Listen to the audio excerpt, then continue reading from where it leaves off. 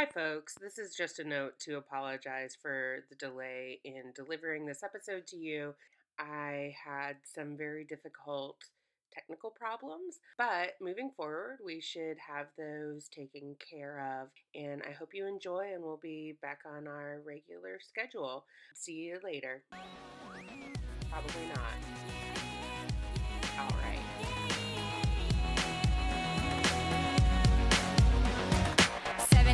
Waking up in the morning, gotta be fresh, gotta go downstairs, gotta have my bowl, gotta have cereal, seeing everything, the time is going, ticking on and on, everybody's rushing, gotta get down to the bus stop, gotta catch my bus. Yeah, fast lane, switching lanes with a car by my side. Passing by is a school bus in front of me. Next tick tock, wanna stream. Check my time, it's Friday, it's a weekend, we gonna have fun. Come on, y'all. Friday, gotta get down on Friday. Everybody's looking forward to the weekend. We gonna get down Friday, Hi, y'all. Welcome to That Bleeping Podcast, a podcast wherein four academics who love television recap, analyze, and love and hate on all things popular culture. Right now, we're working our way through Degrassi: The Next Generation, taking them 2 episodes at a time. Today, we're tackling episodes 11 and 12.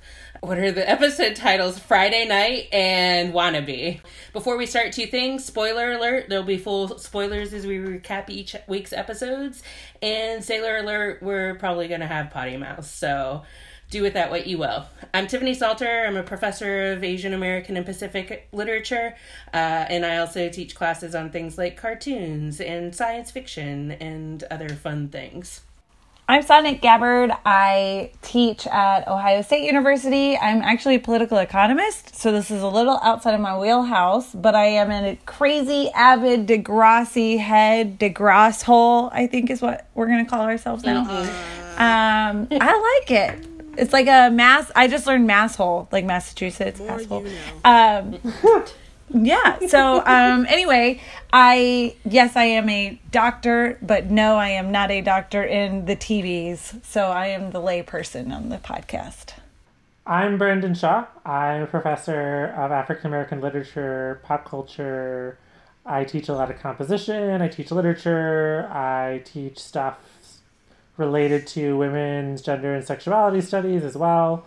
And I like TV, and I've never seen Degrassi until watching it for this podcast. I'm Jacinta. I'm a PhD candidate, so I'm the one that's not a doctor in any regard. And I mostly teach I study media, TV and film, pop culture, and I teach at Ohio State. A whole range of things, including but not limited to composition, digital media, and this summer I'm teaching an online literature class, so, just covering all the bases. Woo! Online teaching. Fun times. So can we call episode 11 Crimp Life? RYFE? For real. Well, no, we'll get there. I'm on Emma Hair Watch, and I got a lot to say this week in that regard. But first, we need... Is it gonna be about headbands and hair clips? Because that's... yeah. So, who wants to do the recaps this week? I think it's my turn and somebody else's turn. Yeah, Tiff, it's you and me on deck this week. Okay. Yes. Dibs on Wannabe. Yes. Okay. Season 1, episode 11, Friday Night. This is the episode in which Ms. Kwan has reached her bullshit limit. Sad face. Okay, so I took pretty good notes, but I might need some help on a couple of things. But our A plot is about Emma and Sean. And the episode starts off with basically Sean coming up to Emma at Emma's locker, and Manny's there. Nope, Manny's not there. Manny leaves as soon as Sean walks up. And Sean's like, hey, it's Friday. Do you have any plans? And Emma's like, nope, no plans. And he's like, you want to hang out? And she's like, yeah. And then he just like, is okay, cool, I'll see you around. And they did not actually, talk about time or place or anything else, but they'll see each other later on in the day. So then Emma sees Manny and says, that he asked her out, and Manny asks about, like, if he was romantic about it, and then because he only said hang out, Manny's like, well, how do you know it's a date? And then Manny pushes on it some more and basically is like, it's not very romantic. Emma, wanting some clarity at the beginning of gym class, basically, I can't remember what he said, what the conversation is, but basically, like, Emma gets mad because he didn't ask her out in a romantic enough way. And so, then they're playing dodgeball, and Emma basically, like, gets really angry and just starts throwing the dodgeball at Sean. And it's amazing. And the coach is like, hey, you should probably, like, I don't know, not just attack one person. So then later, we see this sort of like scene with Emma and Manny with Toby and JT. And Toby, who we have not had any kind of inkling at all about his what in one episode was a mild obsession with Emma, like, have any interest in her at all, but is clearly disappointed that, like, she is excited about this date with Sean. But, like, between the first incident and this incident, it has been completely invisible. Mm-hmm. Yes. But Paige is so then there's this scene with Paige, and she's like, your thing for Sean is more obvious than Heather St. Clair's bargain basement nose job. That is the great, that's going to be on our shirts, by the way. Heather St. Clair's bargain basement nose job. I don't think we can put that on. We cannot. But this, I mean, Paige, what this effect that this has is that it reassures Emma that, like, even though Sean may not, like, he's a boy, he doesn't necessarily, like, have the words to be particularly romantic, he's, like, very into her. So then we cut to the date, where Sean is picking her up at her house, and he is wearing this magnificent turtleneck sweater underneath a denim jacket. We get the scene where Spike meets Sean and takes their picture as evidence to, like, document the first date. And they start to leave, and Emma's like, well, we could do this, or we could do that, or we could do this. And Sean basically says, like, whatever we do, it's going to be great because I'm with you. And then a bird shits on Emma's shoulder. And so then, like, we get a cut scene, and we don't see her go back to change, but she has changed. So they have a date at what looks to be a mall food court. There's this scene where Emma has gotten the food, and they have this cute little moment about, like, well, Sean's like, well, then I'll get the movie. So nice little Dutch date for the grade 7s. Emma has gotten a veggie burger for Sean, and they have this conversation about, like, Sean doesn't consider himself vegetarian, but he doesn't eat beef because he had hung out on a family member's farm and seen how the cows were, quote unquote, harvested. And so then there's this shot where there is this extreme close-up, which we're going to talk about this more, but I have to say it right now. There's an extreme close-up on Emma's mouth because she's got ketchup on her chin, and so Sean is, like, trying to, like, gesture to her to wipe her chin, but then he actually has to say it. Then when they go to leave and they go to pay for, Emma's looking for her wallet when they're at the movie place. She thinks it's that she's thrown it away, so Sean goes back and is digging through the trash, and then she realizes that she put it in her little purse. So, like, this date has gone so many ways, like, south. It's not gone well at all. Mm-mm. Kind of the last thing, like, is the next day, there's Emma, Manny, and the boys looking at two pictures from the date. and Manny is pointing at the pictures and says, so this is pre-poop and this is post-poop. And JT makes a comment about liking her first outfit better. Sean basically asks if he can have one of the photos, and that's how she knows that he had a good time. And then the look on her face we will also talk about after. The B plot here is Ms. Kwan versus the world, pretty much, but specifically Spinner and Jimmy. At the beginning of the episode, Ms. Kwan in homeroom, there's a tapping noise, and she finds out that Spinner is listening to his Discman and tapping to the music on his desk. She, tries to take the Discman from him. He tries to grab it back, and it falls and breaks. And so he's very angry at her. And then we get a scene where Ashley and Jimmy are in the hall. They're excited for the trip to Stratford for Shakespeare. Jimmy says something about, like, you're my Juliet or whatever, and they kiss in the hallway. Ms. Kwan walks by and says, this is a school, not a petting zoo. Classic. You two may think you're adorable, but that doesn't mean everyone else does. And then Jimmy says that Ms. Kwan is a total tyrant. We then see Spinner in a hairnet at the cafeteria, hatches a plot with Jimmy, let's get Ms. Kwan back. And then we see the lunch lady say, hey, princess, less talk, more work, and then winks at him, which is pretty amazing. There's a scene after lunch then that Jimmy and Spinner are in Ms. Kwan's room, but Ms. Kwan is in the office. So Spinner gets up at the front of the classroom and basically starts talking to the class as if he were Ms. Kwan, kind of doing this back and forth with Jimmy. And then Ms. Kwan walks in and starts saying the exact same thing because she heard it on the intercom from the office.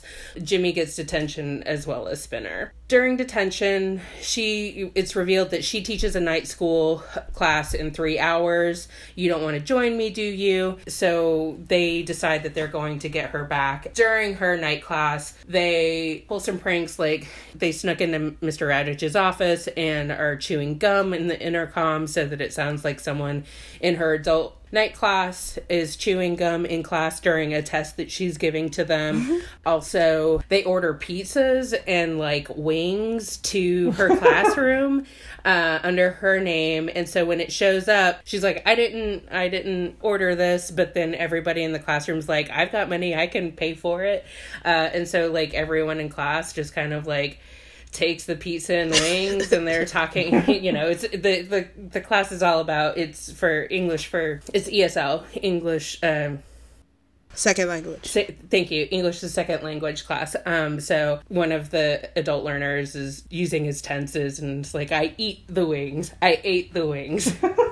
Then we cut to Jimmy and Spinner throwing eggs at Ms. Kwan's car. And we see this cut where she comes out, sees the egg bespeckled car, and starts crying. And then the next morning, Mr. Radich announces that Ms. Kwan is taking a break a leave of absence because her husband is sick. And then Jimmy and Spinner see what giant assholes they are. And that's pretty much it. Mm-hmm. Yeah, I don't like Spinner in either of these episodes. Yeah, no, he will not be on my favorites for these episodes. Mm-hmm. I mean, these are usually, for a while I liked him, but he's like king asshole. Yeah. Yeah. Yep. Yeah. I like to think of it as like when we find out that Spinner is a human being again. Mm-hmm. He is flawed like the rest of us. Sorry, Sags. At first, like, before things got out of control, I guess, like, just in the first few minutes, I was like, oh, this is going to be Brendan's new favorite episode. And then I was like, oh, no, this is terrible. Okay, we get to see, like, Ms. Kwan sort of, like, be irritated. And, in a way that, like, is sustained and entertaining at first. And then you start to think, oh, man, something's fucking going on here. Yeah, well, yeah. Say something about including the class in it also. Right. The ESL class class of ESL students. Mm-hmm. Yeah. That was very strange. It's strange, and also I actually felt, well, I felt bad for them, also because we don't know them, so I'm not like, whatever. It was very strange, and there's like a moment of comedy in there, and I'm not sure who we're laughing at. But the sum total is to make Miss Kwan even more likable. Yeah, absolutely. Because the students all in that class clearly like her and are willing to like make this horrible situation work. Yeah. With the food.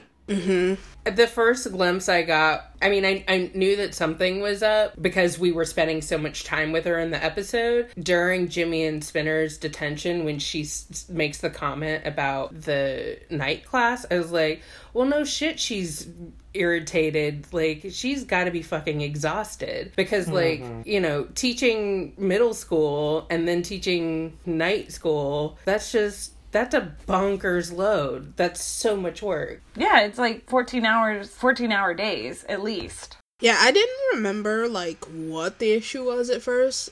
I remembered it probably, like, 10 minutes into the episode, and then I was like, oh, right, that's, yeah, they're gonna feel bad later. It was one of those very Degrassi endings, though, where, like, I don't know if they feel bad. I think Jimmy does. Well, yeah, because Jimmy has a soul. Right. I don't know what Spinner has. I think Spinner's confused. I think he's like, wait, what does it mean to be sick? Or some other stupid thing, like, wait, so she's not gonna be here? Spinner's also just like, very, like, self-centered, though, in general.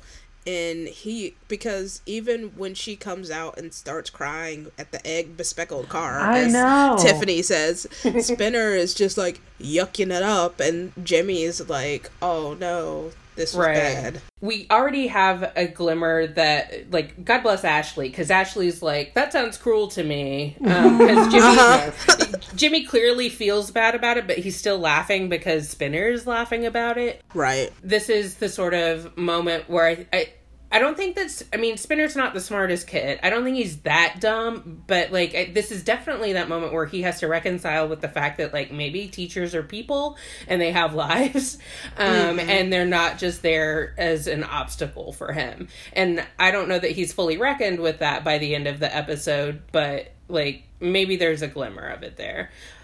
But he is a giant asshole. Like, I don't think that there's any redeeming him in this episode. Yeah.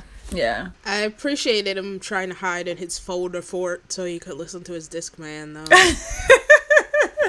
And she confiscates his Discman, too. Yeah. Oh, yeah, Discman. I was a big fan of my Discman back in the day. Me too. Did anyone else notice Spinner's Wakanda-esque necklace that he was wearing that whole episode? No. Like, oh my God. No. I'll find a still and post it on our Instagram. It is ridiculous. It looks like, it's not like one of those chain necklaces that's trying to be like, you know, a dog collar. No. It straight up looks like Black Panther's necklace. Like, it's pretty great. It's pretty great. I posted a still of Miss Kwan in our group chat because she was given looks. She was given from so many the very looks. beginning. Yeah. It was good. Also, though, I'm confused about Miss Kwan's class again because I don't understand how they're still on Romeo and Juliet. Yeah. Yeah, I wrote that down. Romeo and Juliet trip months after reading in class? Well, I mean, it's not like they get to dictate, like, when, a Shakespeare company is going to perform Romeo and Juliet. That's true. Like, No, I mean, it is. I just don't understand because they're still talking about it in class, so I don't. Maybe Canadians just take an extra long time to learn Romeo and Juliet. I mean, but have they learned? Because Jimmy calls Ashley his Juliet, and I was like, did you read the end? Do you know how the story ends? No, they didn't read Not the yet. end. Of course they didn't. It takes them a month per act, Jacinta. Like, they haven't gotten there yet, okay? They're reading Is it in their Old class English. also reading... Are they also the ones reading Lord of the Flies? No, that's the 7th years. no, because it was Jimmy that had to give Oh, had to shit, give you're a right. synopsis. And they were reading that chapter a day because they read so slow. Romeo and Juliet was before Lord of the Flies because Was it? Romeo and Juliet was the premise for the Jimmy, Ashley, Paige being the Juliet, Ashley being the nurse. Right. Then we had Lord of the Flies because that was when Jimmy used Ritalin. Yeah, when he said he wanted to be the Lord of the Flies. The pighead. Yeah. And that was his favorite character. Yeah. That's actually a pretty baller answer, but Miss Kwan wasn't having it. no, she wasn't. I would like to talk about cinematography. Because Schmancy. we get a couple of interesting things in this episode and next that I think matter. But in this one, definitely we need to talk about extreme close-ups and the male gaze. The male gaze all over Which Emma's takes face. us to the A plot, or the other plot. I think this one's an AA plot, really. Yeah, that's true. Yeah. Not No, an I- Alcoholics Anonymous plot. I do think in Wannabe there is definitely a B plot. When we get there, I will share with you how much I think the B plot is really like an F plot or G Yeah. plot. The or an B H plot is JT's hungry. Okay. Okay, well, we'll get And there. Toby's Okay. thirsty. Full circle. Okay. Yes. Well, speaking of like close-ups and cinematography and whatnot, And I thirst. really love that this episode opens with Manny saying it's called Passion Flame. Yes, Passion the what? nails. Passion Flame. That was That's her the nails. yeah. Her And I nail was color. Just okay, Manny. Sure, this is where we'll start. And Emma responds by saying, "Ooh, very hot." And then Manny says, "Speaking of hot," and then Sean walks in. Ooh. And Manny walks out. And it also introduces like them wearing way more makeup than usual. Yeah. I don't really understand the lip color choice. Okay, No. first of all, I know so little about makeup. That's not my ministry. But I don't understand the lipstick choice or gloss that happens with Emma. I don't. It's very it confuses me. I think that I read the, and Tiffany, help me out if you will, because you too are a lippy aficionado. I read the lip gloss and the lippies that Emma's doing as her trying her mom's makeup out, but they don't have the same complexion or skin tone, so it just looks a little off. And maybe I'm projecting because I was that little girl who was like, oh, I can wear my mom's rouge, and my mom has olive tone skin, and it just looked like I got hit in the face when I would wear it because I've got that Gabbard pallor, and so it really did. It was like so dark red on both of my cheeks, and I really did look like I was being a clown.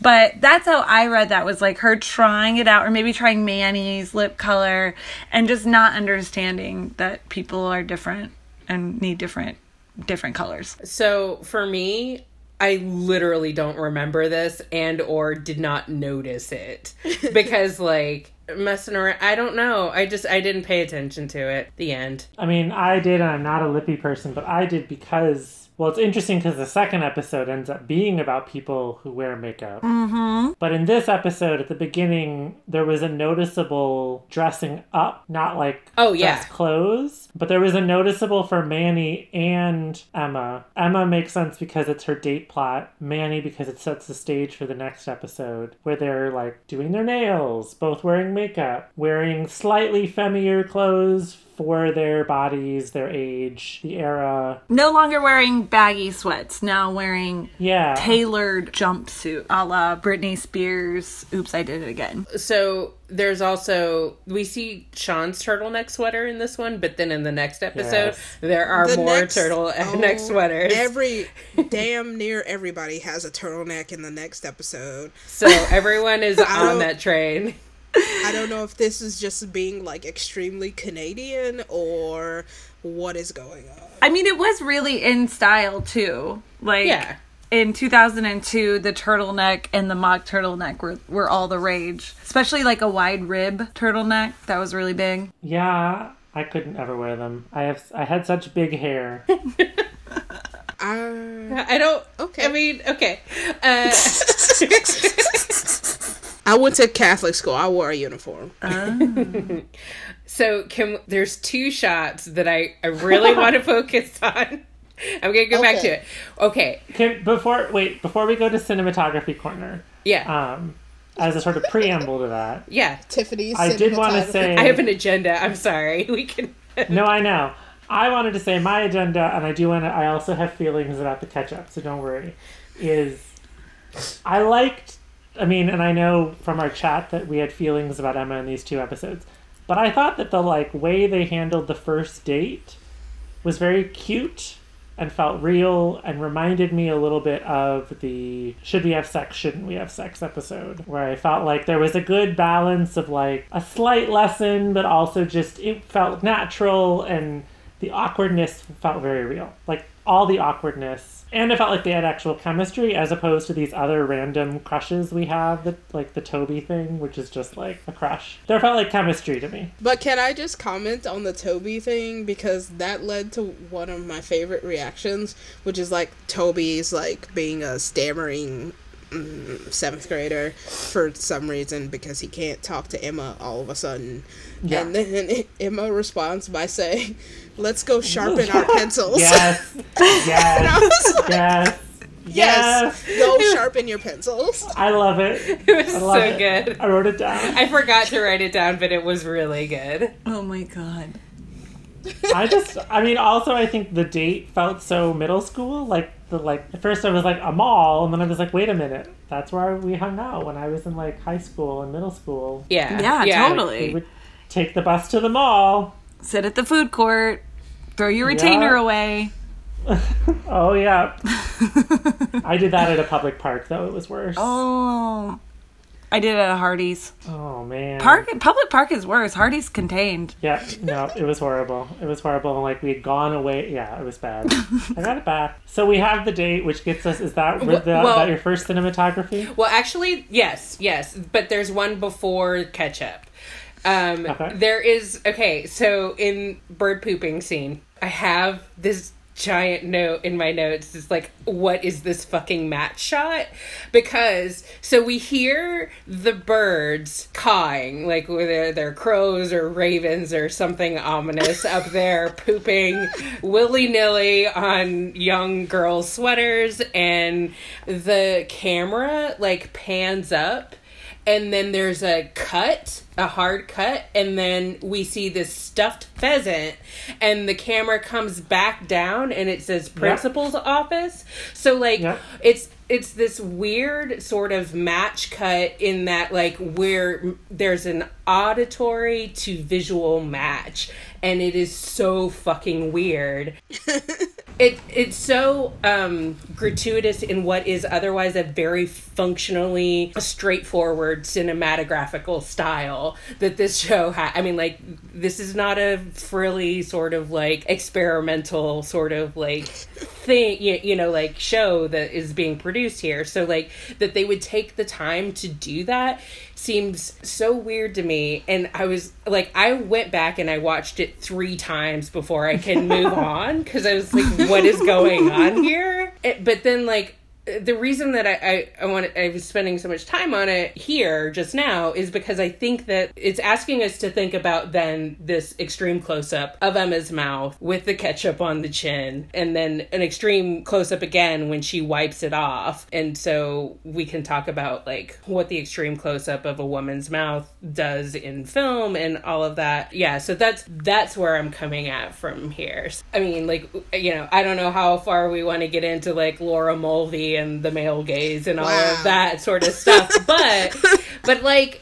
I don't know, it's just like I think that there were like some really weird visual decisions that were made in filming this episode that we have never seen before. Mm-hmm. And I think it's also interesting that it's Emma who, of all the characters, yes, Jimmy and Ashley had talked about sex, but in terms of like being a sexual being against her will, Emma is the only character that has experienced that. I mean, sort of with Liberty maybe being a victim, but she wasn't. But Emma actually was hypersexualized in the very first episode by the man that was a pedophile, right? So I think you're totally onto something. And it's not too much spoilers to say Emma's sexuality or the hypersexing of Emma is a pretty common theme throughout the entire series. Like, we come back to Emma being a sex symbol, whether she wants to be or not, pretty regularly.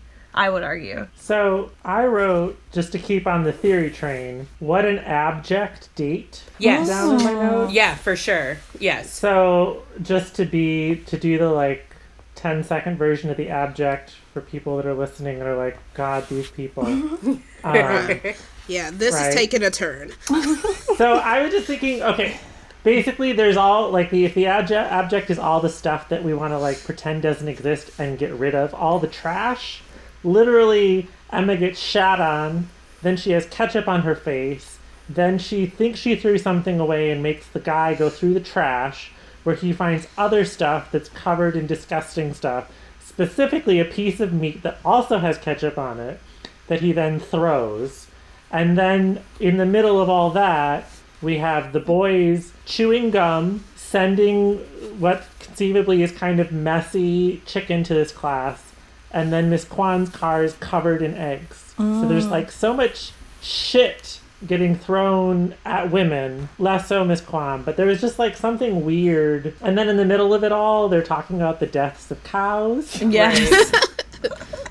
So Harvest. I was like, The harvest. yeah, The harvest. the harvest of cows. Not the purge, And- the harvest. Well, and also Sean is so graphic that like Emma like puts down her food. Like She gets Her grossed out, veggie yeah. burger. yeah. Also, side note, I thought that was a cookie that Sean pulled out of the trash, Yeah. and I was like, eat it. But no, it wasn't. I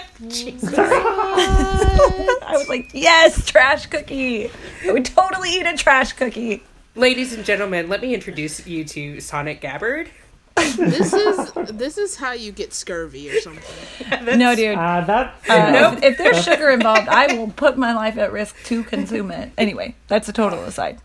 Sidebar. But no, I think that what both of you are saying about Emma is being sexualized and this, I mean, the thing that's so interesting about Sean is how feminized his face is because of his fucking eyebrows and also his cheeks. And he's just got a very feminine face. And so in that moment, and not that that matters, but there's something interesting about suddenly the assertion of him looking at her and the ketchup, which was just so disgusting because until I was like 20 or something, I thought ketchup was disgusting. And I reverted while watching this scene because I was like, stop!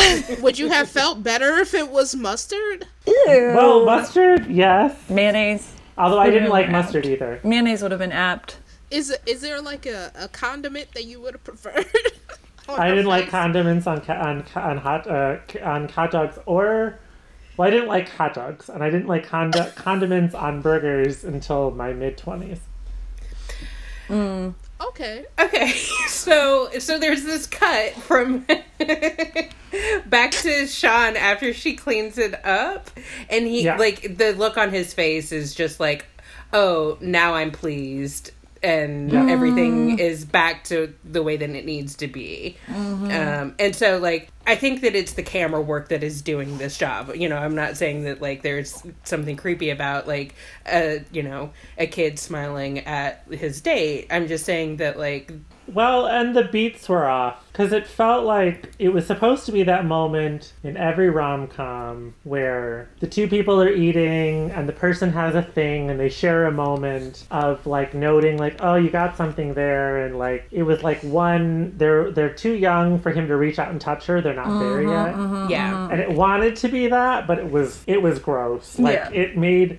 I think it was supposed to make her cute, but it, like, the extreme close-up just made her look objectified in, like, a literal sense. Yeah. I think it was also just supposed to be like, this is awkward. And Yes. I don't know, like, I'm Sean. I don't know how to tell this girl that I like that she has something on her face.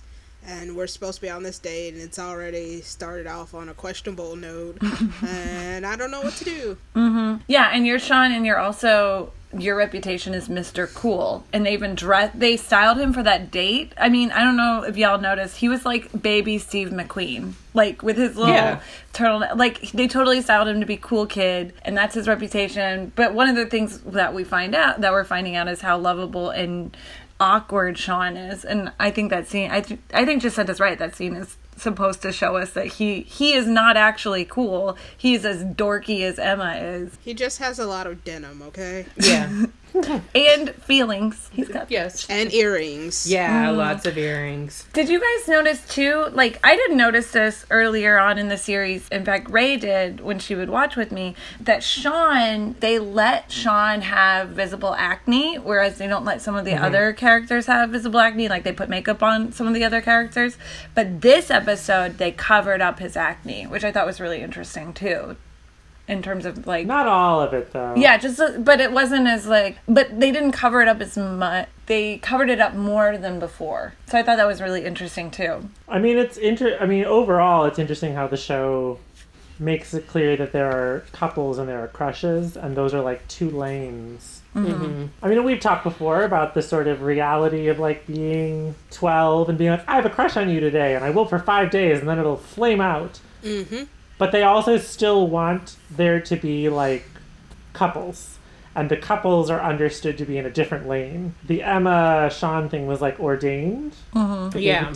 It was narratively ordained, and it has been ordained in the way that like the Terry Spinner thing was like a flop. Or Liberty and JT. Yeah. It's like, this is not going to happen. This brings up an interesting point though, because like Liberty and Terry have both moved on. Mm-hmm. Yes. Toby has not. Mm-hmm. Well, until this episode, which we didn't know he hadn't. Right. And I mean, like, so, like, I guess that I'm just throwing that out there as, like, do we keep an eye out on Liberty and Terry sort of, like, re-upping, or is this saying something else about, like, I don't know, the sort of, like, resilience of... I think that with the I think don't do it, Jacinta. I'm not doing anything. Don't do it. I'm not gonna go into any couple revelations, but I will say that I do think that the show is invested in girls being more capable than boys. Yes. In almost every regard. So definitely. Yes. Okay. I think Liberty and Terry are much better suited to handle these shenanigans than their boy counterparts. Word. But not all the female characters are though, and like we'll see that later on. And it might also be about grade 8, like being like Liberty's mature for a grade 8, and also grade 8 7 or for a grade 7. Sorry, God. Ugh, for a 7th grader. So it also might be a commentary on maturity too, right? And if we think about like the Ashley growing in the Jimmy episode and all of that. Mm-hmm. Also, the Toby recurrence of his crush really only seemed to matter in this episode insofar as to add slight dramatic tension. I think it's also like one of those things where you might assume that it's happening in the background. This happens a lot in soap operas. Yeah. People will comment like, "Oh, we never see such and such character with their kids," and it's not because they don't have the kids are with them, like literally live with them. They just aren't showing them. So then people will make like all these assumptions about what that means about the character, and it's really just like the production didn't show it. So like babies on sitcoms. Right. So there's also, I mean, unless they like disappear like Judy Winslow, and that's like a whole different thing. Yeah. But there's also just like the possibility that we could think this Toby crush has been lingering in the background. Yeah. Fair. What kind of dodgeball game only has one ball? Yep. Oh my God, yes. Like, were they on a budget? I don't understand what was happening. I watching that, I was like, this feels different than I remember. Right, I've played a lot of dodgeball in my day, and I don't know. That's not usually how that works. I want to give a shout out to Emma's hair clips and Spike's camera. Spike's camera. Yep. Emma's hair in this episode, she just needs to get a comb to get a straight part, and the barrettes were weirdly placed again. Now, the crimp, I know that, Sana, you have had problems with the crimp in the past, but the crimp was fairly even, and it was curled under. There's this shot when she hears Sean tell her about the ketchup, where the top of her head is, like, off screen, so, like, the top of the screen is, like, right at her hairline, and her hair looks cute. It's literally just the top of... Because it's cut off. Just, like, the top of of her head she needs to attend to. And it's also better in the next episode. Yes. Oh, I was going to say that I do want to interject that Paige once more helps Emma in this episode, just as a setup for next episode, because I was like, damn, Emma, that's real harsh in the next episode. So I was like, wait, didn't she just like do you a solid and give you boy advice? Well, so that's what I was going to say, because like obviously like Paige is supposed to be this mean girl, but she is also like, I wrote in my notes, Paige the Sage, because in this episode, because because she's given them like particularly Emma some guidance, and it's funny how they like have that, and then also like, you know, Paige semi-terrorizing. Yeah, no, Paige is such a big sister figure to Emma. Like, they write them like sisters so much, and that like the love-hate, like there's such good tension between Emma and Paige, but also a lot. I feel like Paige, oddly enough, respects Emma, and Emma does not respect Paige. Like Emma has nothing for Paige, which why would you? She's an asshole. Like she's an asshole to you, so why would you trust her? But also like the way that Paige takes Emma seriously and thinks of her as a threat makes me think that she respects her in an odd way. But I mean, all right. Yeah, the crimp panels, though, as an aside, in the first scene, though, Tiffany, I'm going to have to call out again because there's just 2 strips, like a 3-inch strip on either side of her part, and that's it. The rest is just straight. Like, what is that? I kind of loved it. What is It that? looked like she was like in like Disney's Hercules. Yes. Like Yes. her hair. I was like, are you one of the muses? Because I am confused. You're by like confused. the extreme straightness of your hair to provide contrast with your crimps. Like I had a Barbie with crimps, and it was much better than these crimps. Wait, was that the Barbie where you rotate her arm and her hair grows out of the middle of her head?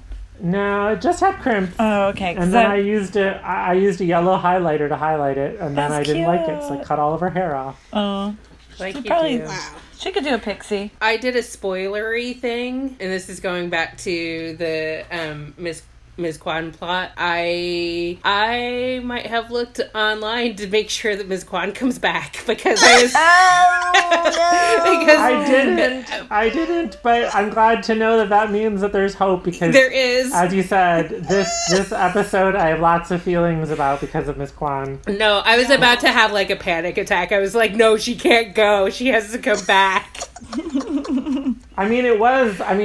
It was one of my favorites insofar as the amount of writing she gets because Miss Kwan is my avatar in this world. Favorites this episode? I'm assuming, Brendan, that is your answer then? Yes. Yep. I will say also Ms. Kwan because she's amazing, and I felt so bad for her because they were such jerks to her. My favorite is probably Paige. I love a good Paige advice corner. Yeah, Paige wisdom. I was actually gonna say Emma, because I feel like Emma is every woman in this episode who has no fucking idea what she's doing when trying to date a person that she likes.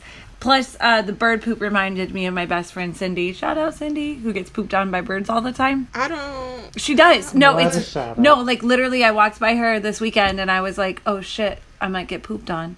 I told her this isn't news. But I also really like the one dude who's like, I'll buy the pizza and like pays for some pizza when Kwan gets pranked. Oh, yeah. So he's my second favorite because that guy's like, fuck it, man. I'm hungry. I'm in the middle of class.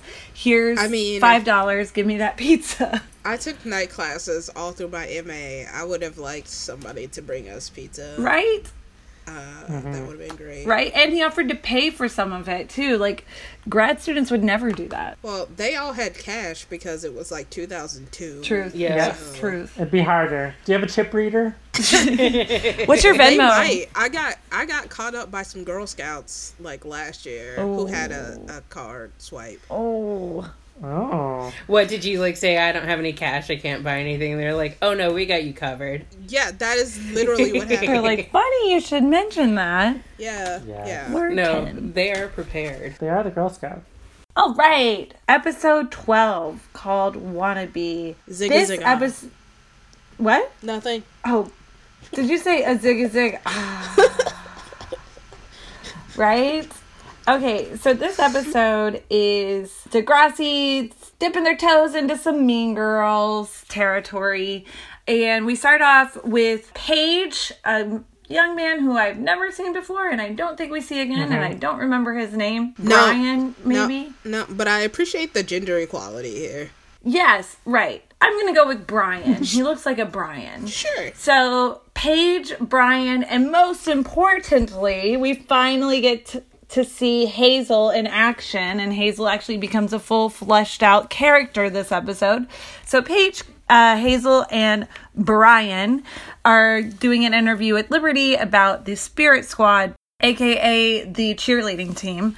I don't know why they don't call it cheerleading team, but anyway, it's cheerleading. Anyway, so they're giving an interview talking about how they're recruiting young people to restart up the cheerleading team / Spirit Squad. So this episode is all about the cheerleading team and mean girl tomfoolery. In the episode, we find out that Manny really wants to try out for the cheerleading squad. And we also find out that Manny is a little bit of a gymnast.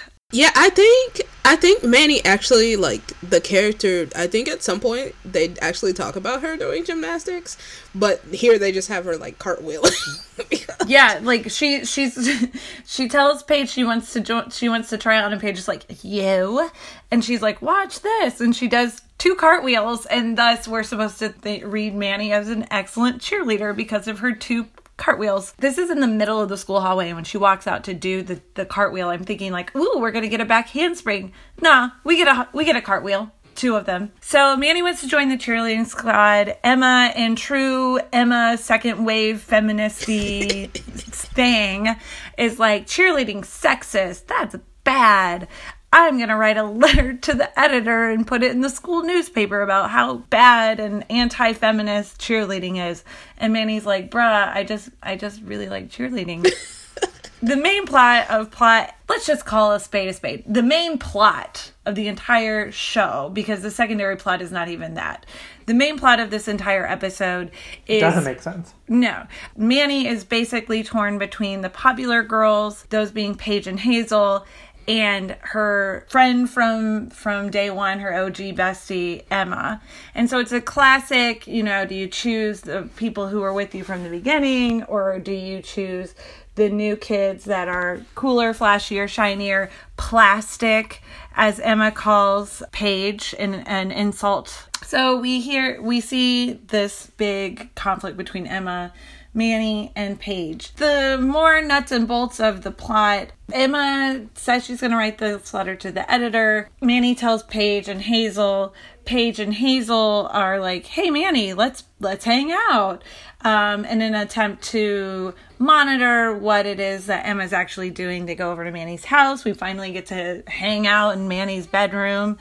They talk about cute boys, except one of the boys smells bad, so his cute points go down. Relatable. So during that scene when they're at Manny's house, Emma calls asking Manny to go over to study. Manny lies and says that she's feeling sick. Paige reminds her to make sure to check in about the letter to the editor or op-ed, to which Emma says, oh, I'm not going to write it, Manny, don't worry. Emma on the phone hears Paige in the background mocking Emma. Well, then Emma's like, well, fuck this shit. And so she decides to do a scorched earth, and so she ends up publishing it, of course, running to Liberty at the last minute because these children do not know what a deadline is. Or they know it too well because they're always butting up against it. The piece gets published. Paige and Hazel and Brian decide that the best way to counterattack assault on the Spirit Squad is to rip out every piece of the op-ed in all of the school papers. Which I'm like, that is the most tedious, counterattack I've ever seen. They had Rather time. than just, doing it like we do in politics and have our own press conference and have our own op-ed, they're like, well, we're just going to take it away so no one can see it because apparently the internet is not a thing yet and they don't publish the Sentinel or whatever it's called. The Grapevine. The Grapevine, sorry, not the Sentinel. Mr. Spike's husband, I forget his name. That's not who his name is. Snake. Snake, whatever. Mr. Snake confronts Paige and Manny about the ripping up of the editorial. And he says vandalism is a... Did he say that you'll get suspended? He was very intense about it. So Paige throws Hazel under the bus and says it was Hazel that did it. Because Paige is a cunt in this episode. I wrote the same thing. She's such a cunt.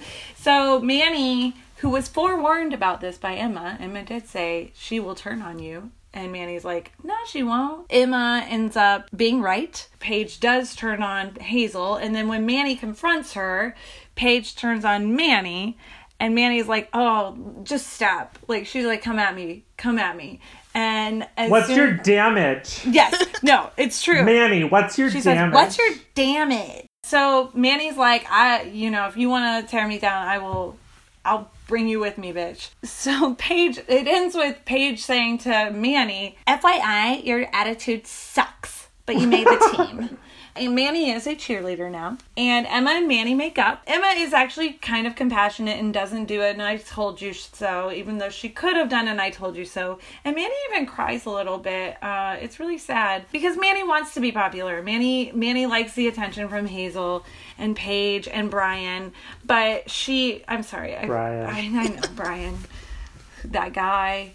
But she likes the attention. And also, one other part of this main plot that I didn't mention is Paige is definitely playing Manny and Hazel off of each other, doing that mean girl, like... I wrote down that Paige is an instigator. She's a pot stirrer, that's for sure. She's like, Hazel, didn't Manny do the best cartwheel? Manny, you are so good at the splits. Manny, la la la la la la. Paige is Queen Bee. She even says, like, Manny, you were, like, the best out there. Second to me, of course. Oh, Paige. So the other plot, it's not even plot. There's, like, this other thing where JT and Toby are collecting. They have to get an ace of spades and an ace of clubs at the bottom of Pringles cans, or, like, whatever Canadian Pringles are. I think they're like, Pringles. Okay, so they are... Well, okay, they're non-branded chips in a can. In a cylinder can. So they're Pringles. Once you pop, the fun might stop. When you don't win the lottery. So they're trying to win an ace of spades and an ace of clubs in order to win $1 million, which in American dollars is not $1 million. The whole part of that is they're eating all these chips. Liberty has the ace of whatever clubs, and they're like, oh, so they let Liberty in on it because they have an ace of spades somewhere. Also, Spinner overhears it and extorts them and says, you have to give me 10% of your winnings because I'll be your muscle / I'll beat you up if you don't give it to me. But fuck you, Spinner. Anyway, in true JT fashion, he loses the can because his mom went on her cleaning binges. He ends up finding it, and it's an ace of clubs as well. Wah, wah. They don't win $1 million. The only good part of this whole subplot is that Liberty and Toby get really excited and start spending money that they don't have. And Liberty buys red, ugly ass cowboy boots that are amazing. Okay, Liberty's boots are great. They are amazing. They are fantastic. They are amazing. They're horrible. Amazing. They're so bad. I just love how she has them on the desk. Yes. So an important scene where these two intersect is she has them up on the desk. And if you want to talk about cinematography, when Emma runs in to put the editorial in, we first see her boots on the desk. Yeah, that's true. She suddenly is Miranda Priestley for 2 minutes. Because she suddenly has all this power. And then there's also a later low angle shot that's stationary in the hallway after class. Yeah. And the only point of it is that Liberty's boots walk across the screen in the foreground, and it's amazing. But also, I just love that she's just she's not going full Western. I'm just wearing these boots with whatever other clothes I have. With my turtleneck. Yeah. Yep. I actually don't think it's a turtleneck. So the B plot is just a sitcom plot. It's a bad... It's so bad. And it could be literally on any show. It's just so boring. I was waiting... Which makes me realize, A, that I now realize what the quality level is supposed to be for this show. and B, that the writing has gotten better because I don't accept this anymore. Exactly. We're like, we're well past these, like, JT is an idiot plots. Yeah, it's a weird, it seems almost like a plot intended to just pull a bunch of characters together and also make Spinner horrible because he's like physically threatening them and he puts him in a locker, which I never find funny and I know we're supposed to. Well, and Toby and Liberty are also like fed up with him. They're like, you stay in your timeout locker. Can we also acknowledge the fact here though that JT and Toby did not need to eat all of those Pringles? Like, you could have just emptied the can. Like, you were over here scarfing like which Pringles. is sitcom. It's a sitcom. Oh, Yeah. it's so It's a bad. sitcom. It's so bad. Although that whole so the subplot F or whatever, it did have my favorite line of this episode, which is Spinner saying, "Sorry, I don't speak dork."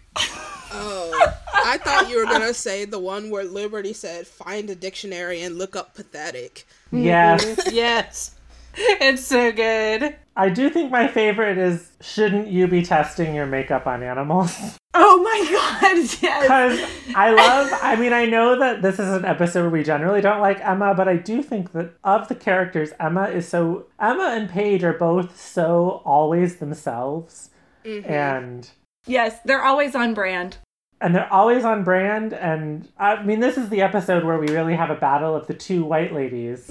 And and they're each just throwing women of color under the bus, right? Because I was like, true. oh, so you're going to use Hazel. Like, Hazel's not really... I mean, Emma at least realizes she's wrong to some extent. And what she says to Manny at the end, for me, helped a little bit. Because it was like, oh. Well, no, I mean, she at least realized that maybe if Manny wants to do it, that could mean that there's a legitimate reason to be a cheerleader, which I thought was more interesting.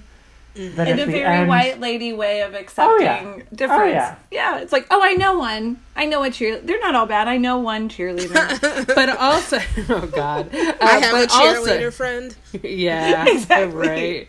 But also, like, she doesn't apologize until after she sees that Manny, like, has basically given Paige an ultimatum. Like, so, Oh, yeah. I mean, so, like, it's a very safe apology at that point. And, like, yes. yeah, and I was just like, what the fuck? Emma is a salty asshole in this episode, and I was just, like, yelling at her the whole time. It's just she's being as mean as Paige, but we're supposed to be on her side a little bit. Because Emma always goes like 0 to 100. Like, there's no gray area here. Like, it's either okay or terrible. Like, those are the lanes that she will allow to be at. She has no regard for like what Manny wants at all.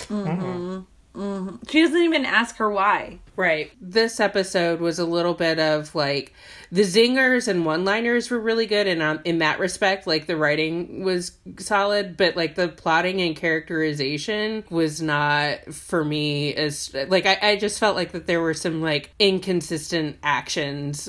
I mean, in so much as we can expect consistency from the show, but, like, also I just felt like going straight to angry in the last episode where she's like mad at Sean because she doesn't understand, and then also like being or maybe we're just starting to see Emma as a person who gets mad at dumb shit. I don't know.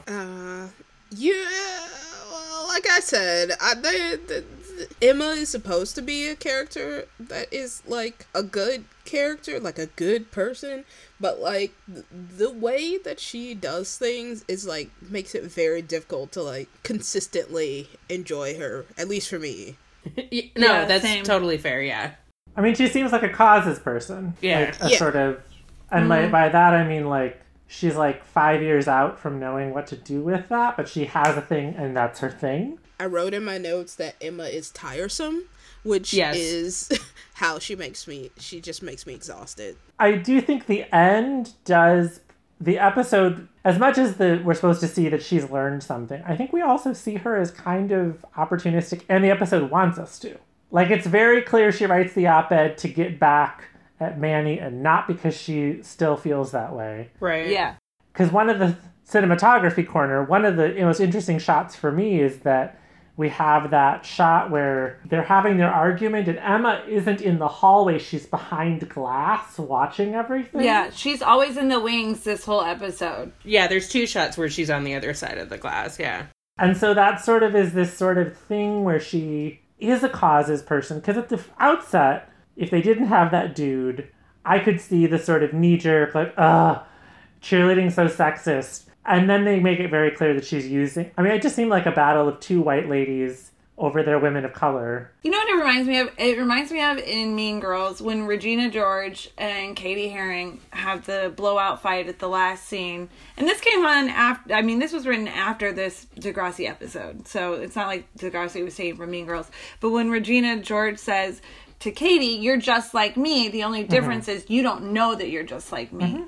And that's one of the things I really liked about the episode, which I thought was interesting, with Paige saying to Manny, like, you have a bad attitude, but you can be on the team, is that Paige is smart. And I think they even say that at some point. I think Emma says Paige is smart.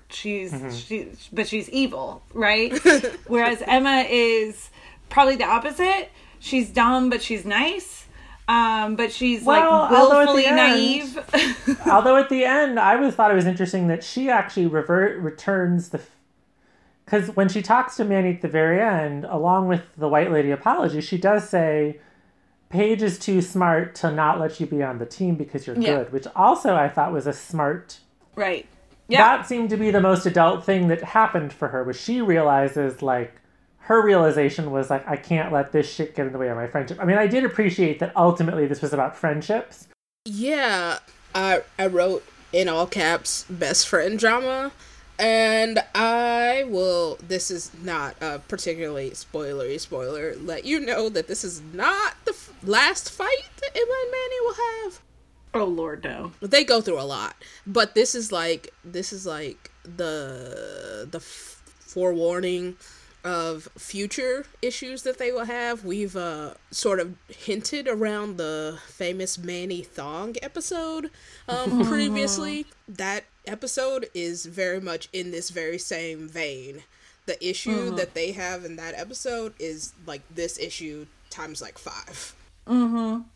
It's also not this is also sort of foreshadowing Paige and Hazel drama. Hazel gets hers. Like, Hazel's not a victim. In this episode, Hazel is definitely a victim, but Hazel gets back at Paige in a very good way, and Hazel, like, has her own storylines and becomes a even more fleshed out character who Paige has to start respecting. That's the other thing, is I think this episode is when Emma starts respecting Manny, because I think Manny has for a long time been a sidekick and a hype woman for Emma, and Manny's now asserting herself as someone with desires and needs. Which I liked those fights. Yeah, which to that end is also like the Manny Paige argument is also sort of like an ongoing thread, because Manny, as we saw in that argument, is a person who can actually like yell back at Paige. Yeah, she's not afraid of Paige at all. Whereas I think Emma is a little bit afraid of Paige. And Paige is afraid of Emma.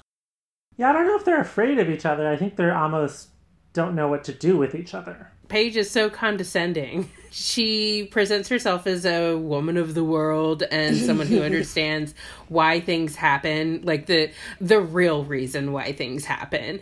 And she says "sweetie" a lot, and so like Hun. Hun's her favorite word. Yeah, Hun. Yeah. Hun. I don't know that I have anything else to say except that's one of my frustrations with Paige, is just that.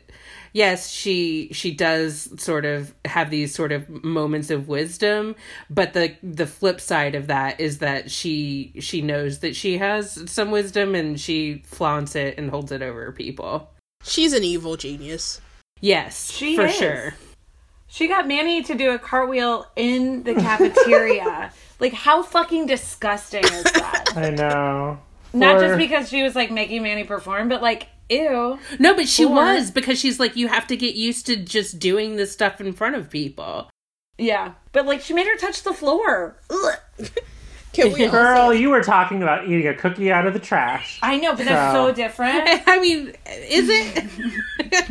No Okay. one puts their feet in the trash. Incidentally, I noticed that on one of the bulletin boards in the background, there's a poster that said "Hate, it's taught," which is like so Canadian to me. Oh And my like God. also so like 90s / early 2000s motivational poster. In the last episode, when they're making out, the door they're in front of is for a multicultural history class. Oh my God. That is Yeah. With it as a hyphenate, though. Multicultural history. great. An assortment of turtleneck. And pom-pom pumping robots. I was just about Oh to my God, say yeah. something about that because It's so good.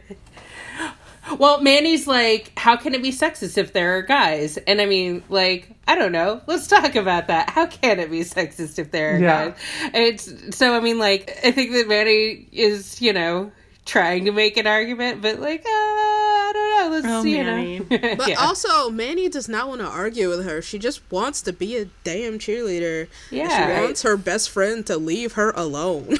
Or do what she does for her, which is let Manny be into something. Like, Right. Manny lets Emma talk about sea turtles all fucking day. Exactly. And she never says, bruh, enough, let's talk about me. yeah. Which is So- what that fight in the bathroom where she talks about her being boring. I Yeah. thought was clearly That about. was so true, though. But also just- that was really Manny's been holding that one back for a while. Yeah. Well, I mean, that's like a super fucking deep cut, but like That's a also deep cut. so true. She said, and I quote, "You're so boring sometimes, I want to scream." How many partners of grad students have thought that? But then Emma's like, you think you can drop me like a hot potato because, ooh, some 8th grader is finally talking to you? And she actually says 8th grader. I rewound it. I was like, oh, they didn't say grade 8. So it's a, I don't know. Nothing. Never mind. I'm going to peter out. I'm going to just Right. peter on out here. I mean, I think the thing about Emma, even when she's frustrating, is that because... So if Paige's thing is moral condescension and experience, Emma's thing is moral superiority. Yeah. Which also makes her annoying, but also what's interesting when she argues with Paige is that both of them are both wrong and right, Yeah. usually. Because, like, yeah, the white lady sexist thing is, like, played out, but also some of what she says kind of makes... I mean, there are some interesting things in there about, like, cheerleaders and why we need them and what they mean, but at the same time, it's stupid. Same with Paige's sort of, like, we should be able to be cheerleaders, but also I manipulate... Like, that to me is what's more interesting. Makes them both more interesting, is that, like, that the causes girl isn't always right, even if we want her to be right, because we're supposed to... The moral weight is supposed to fall on her side. Well, right. And I actually wrote in my notes, I was like, is Emma our fucking moral center? Because like there's in the fight where Manny is kind of giving Paige the shit, and it's the last, you know, fight that they have of the episode. You see Emma through the glass and she's smiling. Yeah, I know, it's so yeah. creepy. And so, and it's like, I mean, there's also some condescension in that. Are we supposed to be like, okay, Manny, you did good. Good job. I wrote literally single white females when she smiled. But I mean, like, but this is where my issue with like her, as I said, and she only apologized after she sees Manny fall out with Paige. I don't think she like, is. I like an think- asshole. Now, I was just gonna say that I think that, like, the show is sometimes a little bit pushy on this, because I think that, like, if we hadn't had Paige and Hazel literally ripping her op-ed out of the newspaper, which is clearly not good, then Right. I think it would be a little bit more balanced, but it's very much tilted in Emma's favor when they do that. Yep. Right. I mean, I guess to me, I didn't think she was the moral center because we do, in other places, see her clearly do this for personal reasons. And because the show often has these episodes, not this one, but other ones where we end with moral discomfort. Mm-hmm. I think we're supposed to initially be like, oh, Emma's right, and then as it picks up steam, we're like, ooh. I think Manny often ends up being the moral center because Manny is usually like mediating two sides of an issue. Right. Yeah, and Liberty, too.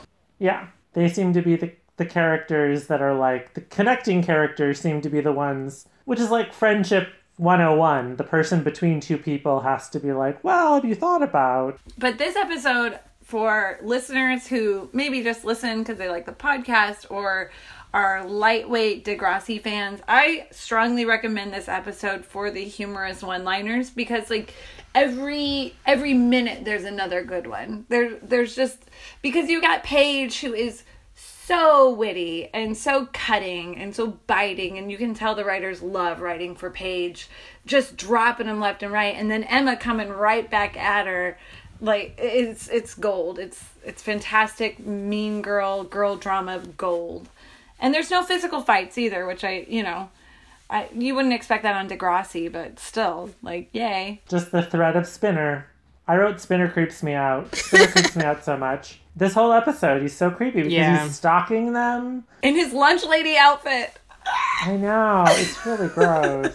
Spinner's a lightweight mob enforcer. Also, how old is Hazel supposed to be? Because Hazel seems much older than this group of people. She's in 8th grade. I don't know what it is about her, but she just seems so much older than the other people. Like, she's much more put together, and she just looked much older. I mean, Hazel and Manny both, future Manny, will give Paige such a run for her money for the it girl. Like, they're both very it girls.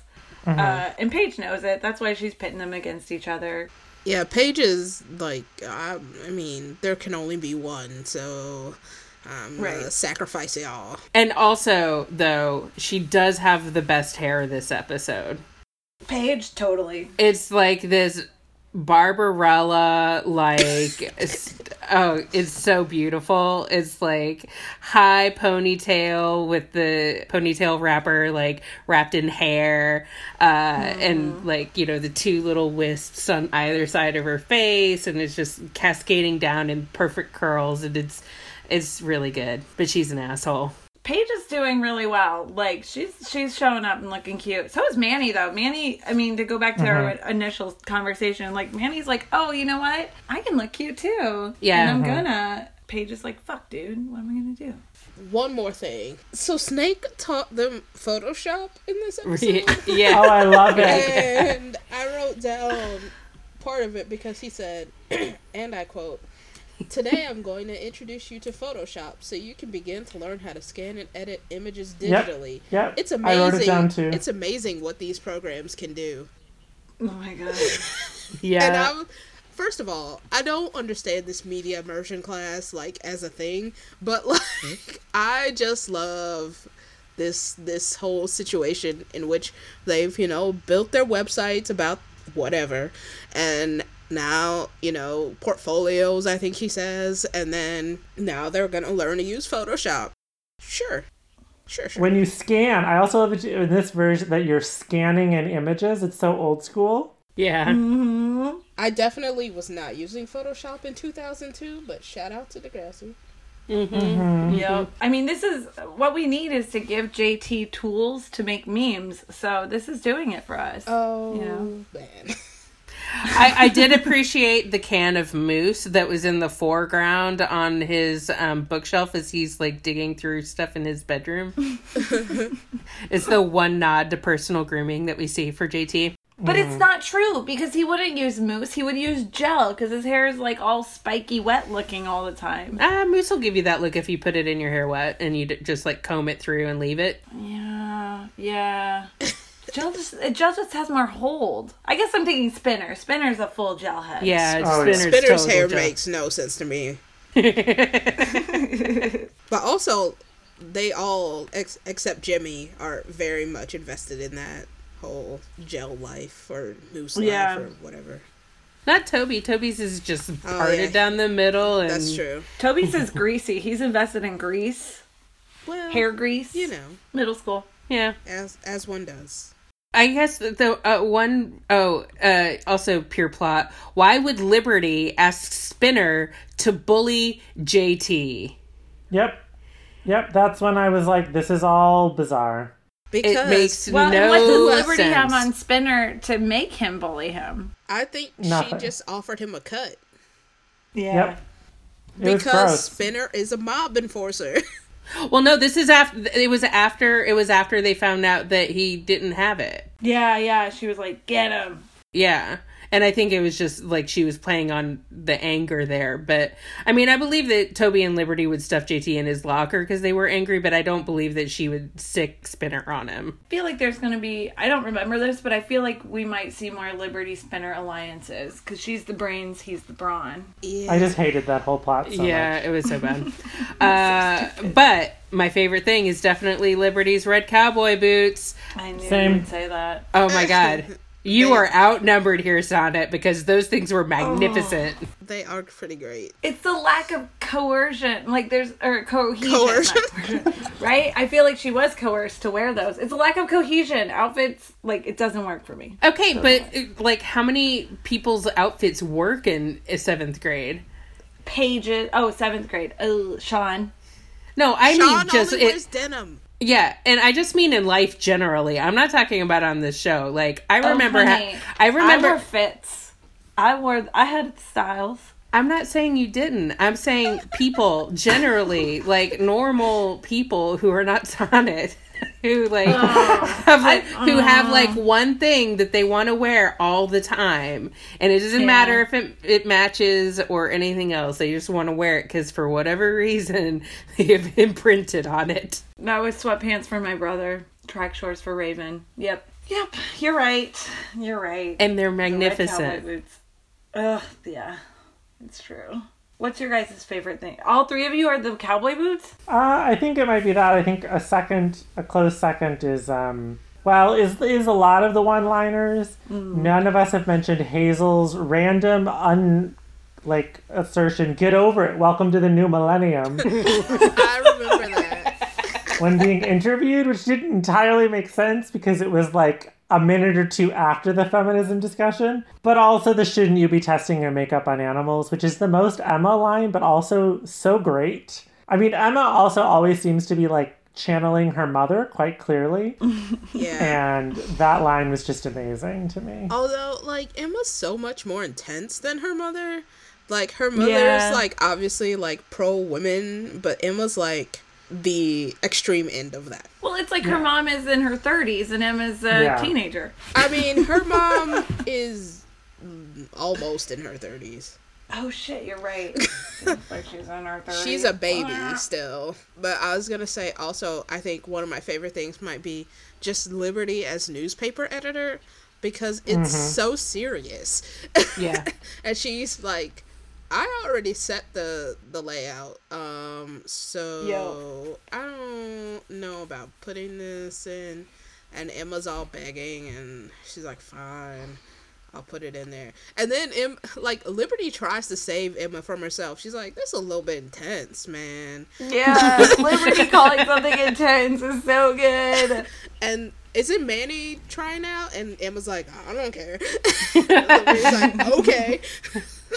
My favorite things are Manny's cheerleading chops. They're pretty good, but also, are they that good? For 7, Just those cartwheels and the splits. I mean, for middle school cheerleading, they don't. I was expecting at least a backbend. Just gonna say. Okay, well, I don't. Or a Russian. What's the jumping Russian thing? I have Burpee. no idea what you're Burpee. talking about. Also, Herky. they Herky. are not in Bring It On, so I think that they fine. Okay, fair enough. Who is your favorite character? Manny. Manny, Manny, definitely. And Brian. I'm gonna feel really bad when we find out his name. No, I don't think he's a real person. Like, there are other people on the Spirit Squad besides them, but like most of them are not like people that we know. By the way, this time watching the credits of Degrassi was the first time I realized that during the opening, I knew that Terry and Ashley in the choir are singing along, but I didn't realize until yesterday watching that nobody else in the choir is singing except Terry and Ashley. And I was like, okay. I'll have to look next time. This choir song, but only these two people sing. Okay, sure. If you have the spirit, you have the spirit, and you don't, you don't. Yeah. Yeah. Eat your heart out, Heather Sinclair. Heather Sinclair. Oof. We're gonna write a song about her someday. Who is we? Ashley and I. Ooh, spoilers. Aw. I'm gonna need you to chill out. All in all, I'm really enjoying. I think the season 1 is getting better and better. Each episode, I'm enjoying more and more. So Yes. Well, I mean, that's good because it's almost over. There's only one more. Well, Three I more. mean, but one more of our episodes. So, like, we're going to be doing the last 3 in our next episode. Yeah. Oh man, I just remembered the finale again. oh my god, yes, dude. We'll make it through. Yeah, you know we Whatever can make it takes. Yes. 100%. Yes, that. Which, by the way, I noticed on Twitter yesterday that whatever it takes is a hashtag for the Cavs. I accept that, but also then I had Degrassi stuck in my head because that belongs to them. I think we co-opt it. I think we take advantage of this and really, you know, Put the podcast on the Cavs hashtag. Yeah. yeah. LeBron, if you're listening to this, good luck and listen to our podcast. Sure. Thanks for listening to That Bleeping Podcast. Listen to us on SoundCloud and iTunes. Also rate and review us on iTunes.